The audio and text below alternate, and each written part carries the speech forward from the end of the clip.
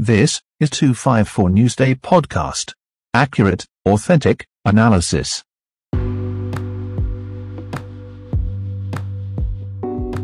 This is George Orwell's 1984 novel.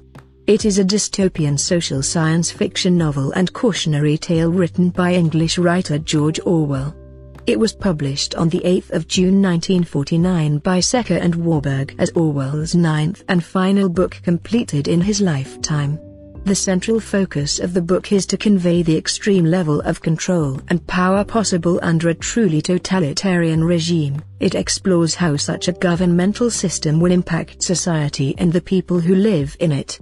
Part 3, Section 3, produced by Daniel Gathwo and narrated by Amy for 254 Newsday Podcast. Section 3. There are 3 stages in your reintegration, said O'Brien. There is learning, there is understanding, and there is acceptance. It is time for you to enter upon the second stage. As always, Winston was lying flat on his back. But of late his bonds were looser. They still held him to the bed, but he could move his knees a little and could turn his head from side to side and raise his arms from the elbow. The dial, also, had grown to be less of a terror. He could evade its pangs if he was quick-witted enough. It was chiefly when he showed stupidity that O'Brien pulled their lever. Sometimes they got through a whole session without use of the dial. He could not remember how many sessions there had been. The whole process seemed to stretch out over a long, indefinite time, weeks, possibly, and the intervals between the sessions might sometimes have been days, sometimes only an hour or two. As you lie there, said O'Brien, you have often wondered, you have even asked me, why the Ministry of Love should expend so much time and trouble on you. And when you were free you were puzzled by what was essentially the same question. You could grasp the mechanics of the society you lived in, but not its underlying motives. Do you remember writing in your diary, I understand how, I do not understand why? It was when you thought about why that you doubted your own sanity. You have read the book, Goldstein's book, or parts of it, at least. Did it tell you anything that you did not know already? You have read it? Said Winston. I wrote it. That is to say, I collaborated in writing it. No book is produced individually, as you know. Is it true, what it says? A description, yes. The program it sets forth is nonsense. The secret accumulation of knowledge, a gradual spread of enlightenment, ultimately a proletarian rebellion, the overthrow of the party. You foresaw yourself that that was what it would say. It is all nonsense. The proletarians will never revolt, not in 1,000 years or 1,000,000. They cannot. I do not have to tell you the reason, you know it already.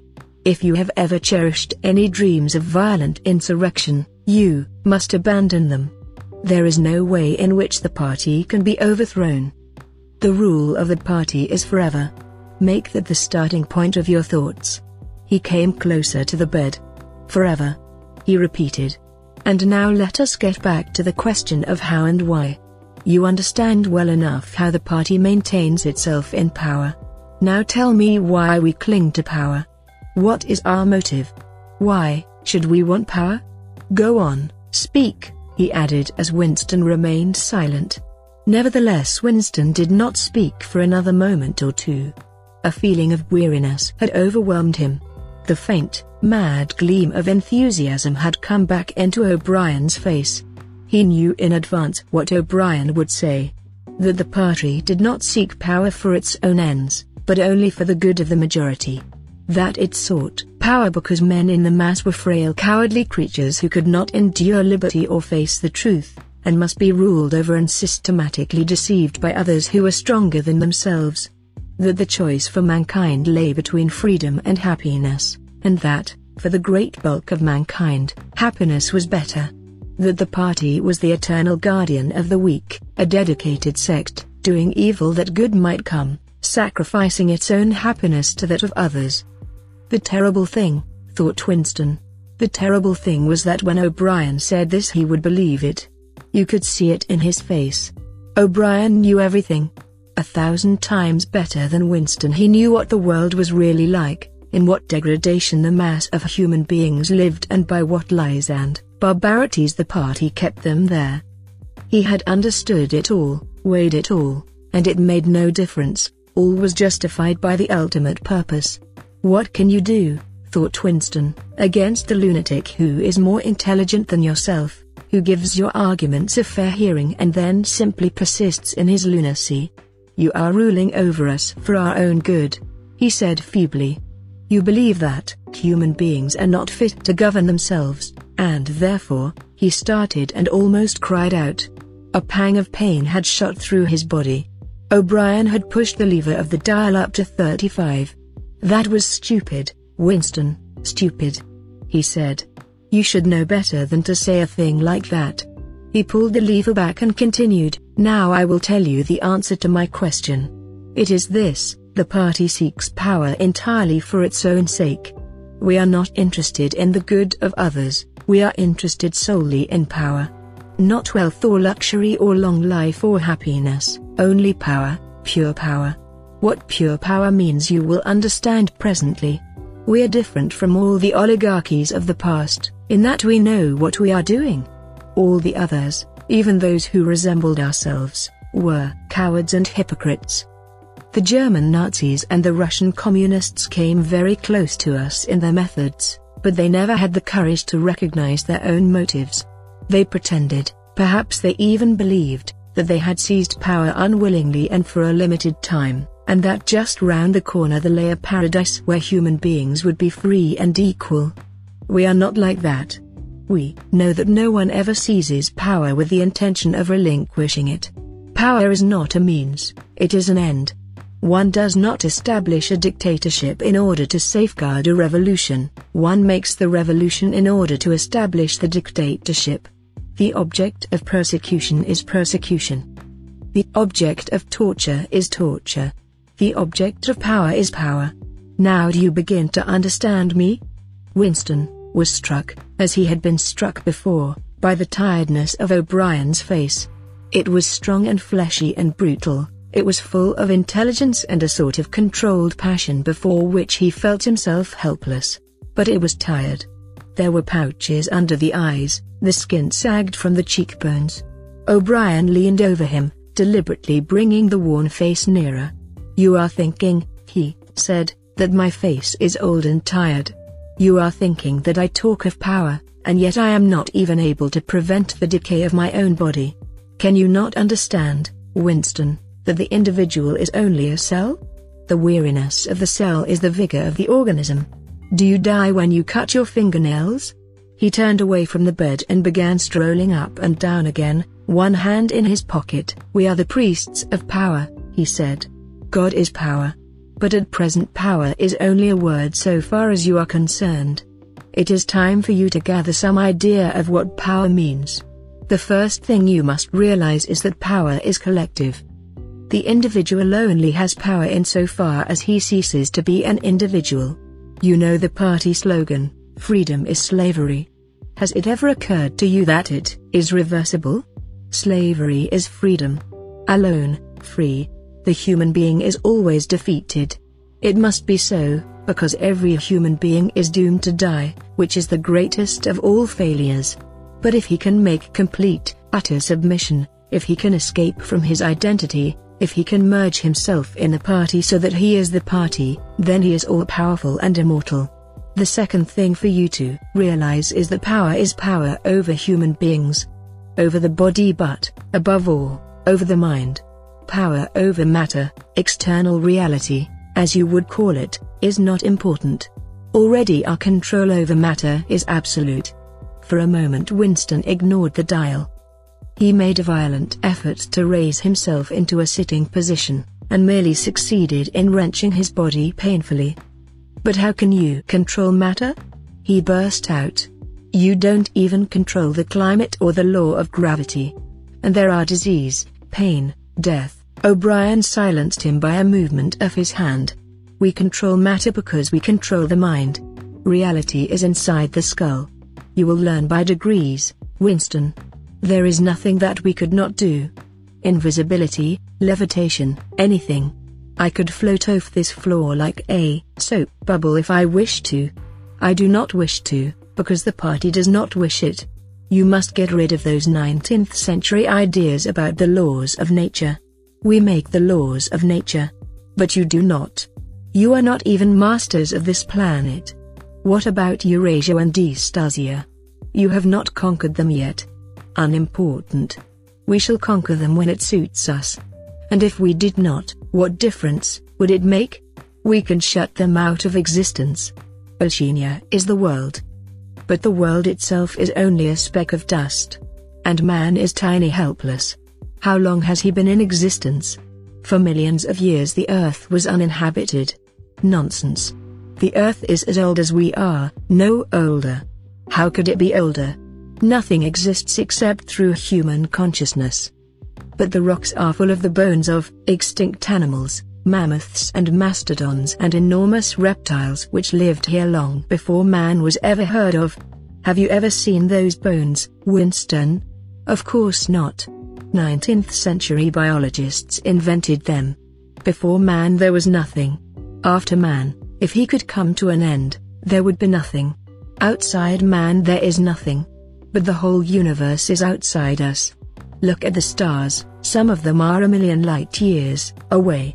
They are out of our reach forever. What are the stars? Said O'Brien indifferently. They are bits of fire a few kilometers away. We could reach them if we wanted to. Or we could blot them out. The Earth is the center of the universe. The sun and the stars go round it. Winston made another convulsive movement. This time he did not say anything. O'Brien continued as though answering a spoken objection. For certain purposes, of course, that is not true. When we navigate the ocean, or when we predict an eclipse, we often find it convenient to assume that the Earth goes round the sun and that the stars are millions upon millions of kilometers away. But what of it? Do you suppose it is beyond us to produce a dual system of astronomy? The stars can be near or distant, according as we need them. Do you suppose our mathematicians are unequal to that? Have you forgotten double think? Winston shrank back upon the bed. Whatever he said, the swift answer crushed him like a bludgeon. And yet he knew that he was in the right. The belief that nothing exists outside your own mind, surely there must be some way of demonstrating that it was false? Had it not been exposed, long ago as a fallacy? There was even a name for it, which he had forgotten. A faint smile twitched the corners of O'Brien's mouth as he looked down at him. I told you, Winston, he said, that metaphysics is not your strong point. The word you are trying to think of is solipsism. But you are mistaken. This is not solipsism. Collective solipsism, if you like. But that is a different thing, in fact, the opposite thing. All this is a digression, he added in a different tone. The real power, the power we have to fight for night and day, is not power over things, but over men. He paused, and for a moment assumed again his air of a schoolmaster questioning a promising pupil. How does one man assert his power over another, Winston? Winston thought. By making him suffer, he said. Exactly. By making him suffer. Obedience is not enough. Unless he is suffering, how can you be sure that he is obeying your will and not his own? Power is in inflicting pain and humiliation. Power is in tearing human minds to pieces and putting them together again in new shapes of your own choosing. Do you begin to see, then, what kind of world we are creating? It is the exact opposite of the stupid hedonistic utopias that the old reformers imagined. A world of fear and treachery is torment, a world of trampling and being trampled upon, a world which will grow not less but more merciless as it refines itself. Progress in our world will be progress towards more pain. The old civilizations claimed that they were founded on love or justice. Ours is founded upon hatred. In our world there will be no emotions except fear, rage, triumph, and self-abasement. Everything else we shall destroy, everything. Already we are breaking down the habits of thought which have survived from before the revolution. We have cut the links between child and parent, and between man, and between man and woman. No one dares trust a wife or a child or a friend any longer. But in the future there will be no wives and no friends. Children will be taken from their mothers at birth, as one takes eggs from a hen. The sex instinct will be eradicated. Procreation will be an annual formality like the renewal of a ration card. We shall abolish the orgasm. Our neurologists are at work upon it now. There will be no loyalty, except loyalty towards the party. There will be no love, except the love of Big Brother. There will be no laughter, except the laugh of triumph over a defeated enemy.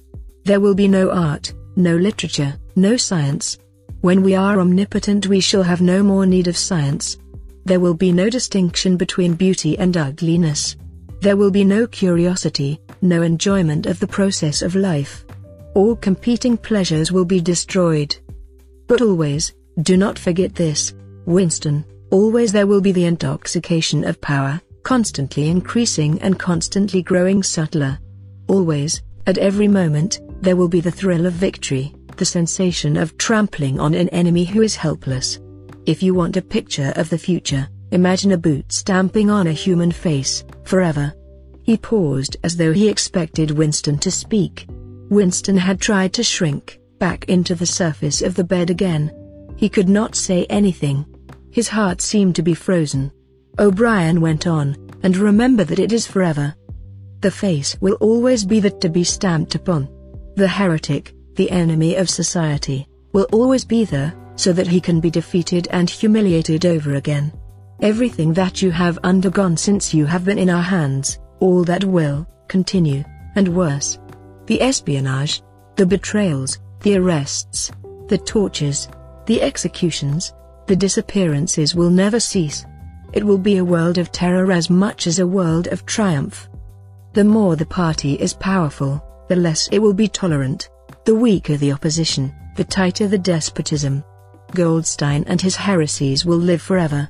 Every day, at every moment, they will be defeated, discredited, ridiculed, spat upon, and yet they will always survive. This drama that I have played out with you during 7 years will be played out over and over again, generation after generation, always in subtler forms. Always we shall have the heretic here at our mercy, screaming with pain, broken up, contemptible, and in the end utterly penitent, saved from himself, crawling to our feet of his own accord. That is the world that we are preparing, Winston. A world of victory after victory, triumph after triumph after triumph, an endless pressing upon the nerve of power. You are beginning, I can see, to realize what that world will be like. But in the end you will do more than understand it. You will accept it, welcome it, become part of it. Winston had recovered himself sufficiently to speak. You can't, he said weakly. What do you mean by that remark, Winston? You could not create such a world as you have just described. It is a dream. It is impossible. Why? It is impossible to found a civilization on fear and hatred and cruelty. It would never endure. Why not? It would have no vitality. It would disintegrate. It would commit suicide. Nonsense. You are under the impression that hatred is more exhausting than love. Why should it be? And if it were, what difference would that make? Suppose that we choose to wear ourselves out faster. Suppose that we quicken the tempo of human life till men are senile at 30. Still, what difference would it make? Can you not understand that the death of the individual is not death? The party is immortal. As usual, the voice had battered Winston into helplessness. Moreover, he was in dread that if he persisted in his disagreement, O'Brien would twist the dial again. And yet he could not keep silent. Feebly, without arguments, with nothing to support him except his inarticulate horror of what O'Brien had said, he returned to the attack. I don't know, I don't care. Somehow you will fail. Something will defeat you. Life will defeat you. We control life, Winston, at all its levels. You are imagining that there is something called human nature which will be outraged by what we do and will turn against us. But we create human nature. Men are infinitely malleable. Or perhaps you have returned to your old idea that the proletarians or the slaves will arise and overthrow us. Put it out of your mind. They are helpless, like the animals. Humanity is the party. The others are outside, irrelevant. I don't care. In the end they will beat you. Sooner or later they will see you for what you are, and then they will tear you to pieces. Do you see any evidence that that is happening? Or any reason why it should? No.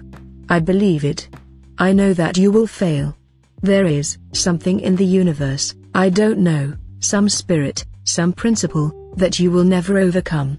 Do you believe in God, Winston? No. Then what is it, this principle that will defeat us? I don't know. The spirit of man. And do you consider yourself a man? Yes. If you are a man, Winston, you are the last man. Your kind is extinct, we are the inheritors. Do you understand that you are alone? You are outside history, you are non-existent. His manner changed and he said more harshly, and you consider yourself morally superior to us, with our lies and our cruelty?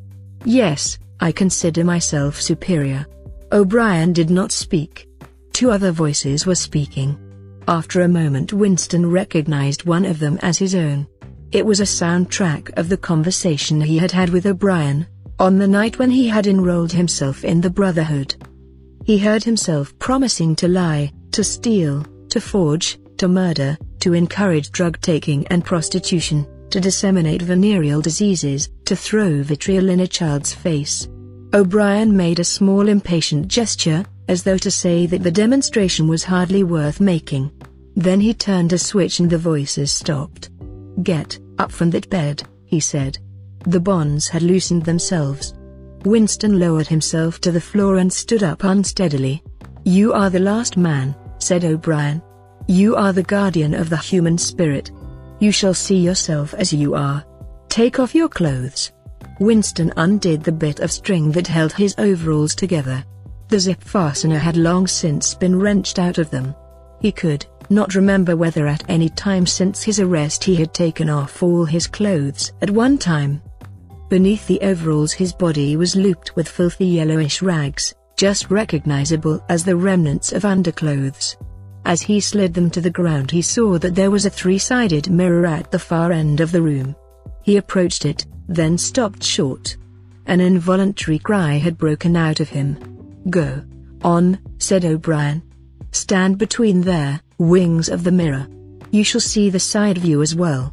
He had stopped because he was frightened. A bowed, grey-colored, skeleton-like thing was coming towards him. Its actual appearance was frightening, and not merely the fact that he knew it to be himself. He moved closer to the glass.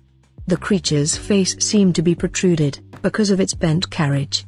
A forlorn, jailbird's face with a knobby forehead running back into a bald scalp, a crooked nose, and battered-looking cheekbones above which his eyes were fierce and watchful. The cheeks were seamed, the mouth had a drawn-in look. Certainly it was his own face, but it seemed to him that it had changed more than he had changed inside. The emotions it registered would be different from the ones he felt. He had gone partially bald. For the first moment he had thought that he had gone grey as well, but it was only the scalp that was grey. Except for his hands and a circle of his face, his body was grey all over with ancient, ingrained dirt. Here and there under the dirt there were the red scars of wounds, and near the ankle the varicose ulcer was an inflamed mass with flakes of skin peeling off it. But the truly frightening thing was the emaciation of his body. The barrel of the ribs was as narrow as that of a skeleton. The legs had shrunk so that the knees were thicker than the thighs. He saw now what O'Brien had meant about seeing the side view. The curvature of the spine was astonishing. The thin shoulders were hunched forward so as to make a cavity of the chest. The scraggy neck seemed to be bending double under the weight of the skull. At a guess he would have said that it was the body of a man of 60, suffering from some malignant disease. "You have thought sometimes," said O'Brien, "that my face, the face of a member of the inner party, looks old and worn. What do you think of your own face?" He seized Winston's shoulder and spun him round so that he was facing him. "Look at the condition you are in," he said. Look at this filthy grime all over your body. Look at the dirt between your toes. Look at that disgusting running sore on your leg. Do you know that you stink like a goat? Probably you have ceased to notice it. Look at your emaciation. Do you see? I can make my thumb and forefinger meet round your bicep. I could snap your neck like a carrot. Do you know that you have lost 25 kilograms since you have been in our hands? Even your hair is coming out in handfuls. Look. He plucked at Winston's head and brought away a tuft of hair. Open your mouth. 9, 10, 11 teeth left. How many had you when you came to us? And the few you have left are dropping out of your head. Look here. He seized one of Winston's remaining front teeth between his powerful thumb and forefinger. A twinge of pain shot through Winston's jaw. O'Brien had wrenched the loose tooth out by the roots. He thrust it across the cell. You are rotting away, he said. You are falling to pieces. What are you? A bag of filth. Now turn around and look into that mirror again. Do you see that thing facing you? That is the last man. If you are human, that is humanity. Now put your clothes on again. Winston began to dress himself with slow stiff movements. Until now he had not seemed to notice how thin and weak he was. Only one thought stirred in his mind, that he must have been in this place longer than he had imagined. Then suddenly, as he fixed the miserable rags round himself, a feeling of pity for his ruined body overcame him. Before he knew what he was doing, he had collapsed on to a small stool that stood beside the bed and burst into tears. He was aware of his ugliness, his gracelessness, a bundle of bones in filthy underclothes sitting weeping in the harsh white light, but he could not stop himself. O'Brien laid a hand on his shoulder, almost kindly. It will not last forever, he said. You can escape from it whenever you choose. Everything depends on yourself. You did it, sobbed Winston. You reduced me to this state. No, Winston, you reduced yourself to it. This is what you accepted when you set yourself up against the party. It was all contained in that first act. Nothing has happened that you did not foresee. He paused, and then went on. We have beaten you, Winston. We have broken you up. You have seen what your body is like. Your mind is in their same state. I do not think there can be much pride left in you. You have been kicked and flogged and insulted. You have screamed with pain. You have rolled on the floor in your own blood and vomit. You have whimpered for mercy. You have betrayed everybody and everything. Can you think of a single degradation that has not happened to you? Winston had stopped weeping, though the tears were still oozing out of his eyes. He looked up at O'Brien. I have not betrayed Julia, he said. O'Brien looked down at him thoughtfully. No, he said, no, that is perfectly true. You have not betrayed Julia. The peculiar reverence for O'Brien, which nothing seemed able to destroy, flooded Winston's heart again. How intelligent, he thought, how intelligent. Never did O'Brien fail to understand what was said to him. Anyone else on Earth would have answered promptly that he had betrayed Julia. For what was there that they had not screwed out of him under the torture? He had told them everything he knew about her, her habits, her character, her past life. He had confessed in the most trivial detail everything that had happened at their meetings, all that he had said to her and she to him, their black market meals, their adulteries, their vague plottings against the party, everything. And yet, in the sense in which he intended the word, he had not betrayed her. He had not stopped loving her, his feelings towards her had remained the same. O'Brien had seen what he meant without the need for explanation. Tell me, he said, how soon will they shoot me? It might be a long time, said O'Brien. You are a difficult case. But don't give up hope. Everyone is cured sooner or later. In the end we shall shoot you. That marks the end of Section 3, Part 3 of George Orwell's 1984 novel. Thank you for listening to 254 Newsday Podcast. I'm Amy and the producer is Daniel Gathwa. Goodbye and see you in Section 4.